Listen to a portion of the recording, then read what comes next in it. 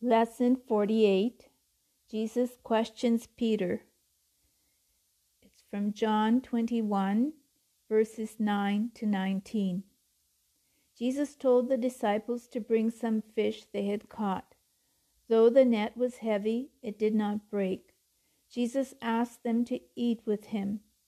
After they had eaten breakfast, Jesus said to Simon Peter, "Simon, son of John, do you love me more than these?"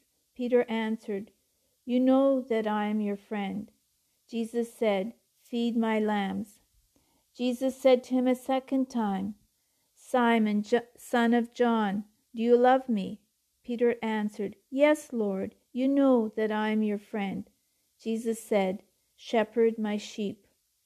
Jesus said to him a third time, "Simon, son of John, are you my friend?" Peter was sad because Jesus asked him 3 times if he loved him. He said, "Lord, you know everything. You know that I'm your friend." Jesus said, "Feed my sheep." Then Jesus said to him, "When you were younger, you put on your clothes and went where you wanted. But when you grow old, you will stretch out your hands, and someone will dress you and carry you where you don't want to go." He said this to show Peter how he was going to die to glorify God. Then he said, "Follow me." Before Jesus was crucified, Peter had boasted of his love for the Lord.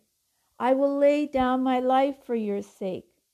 He meant those words, but he might not have fully understood what he was saying. He did not live out those words under pressure.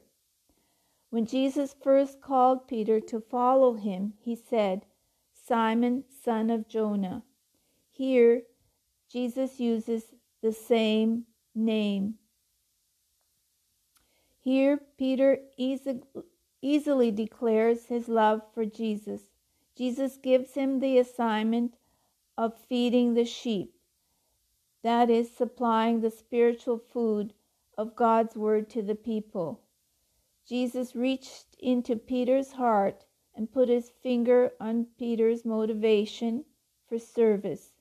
Peter's sole motivation was to be his love for Jesus.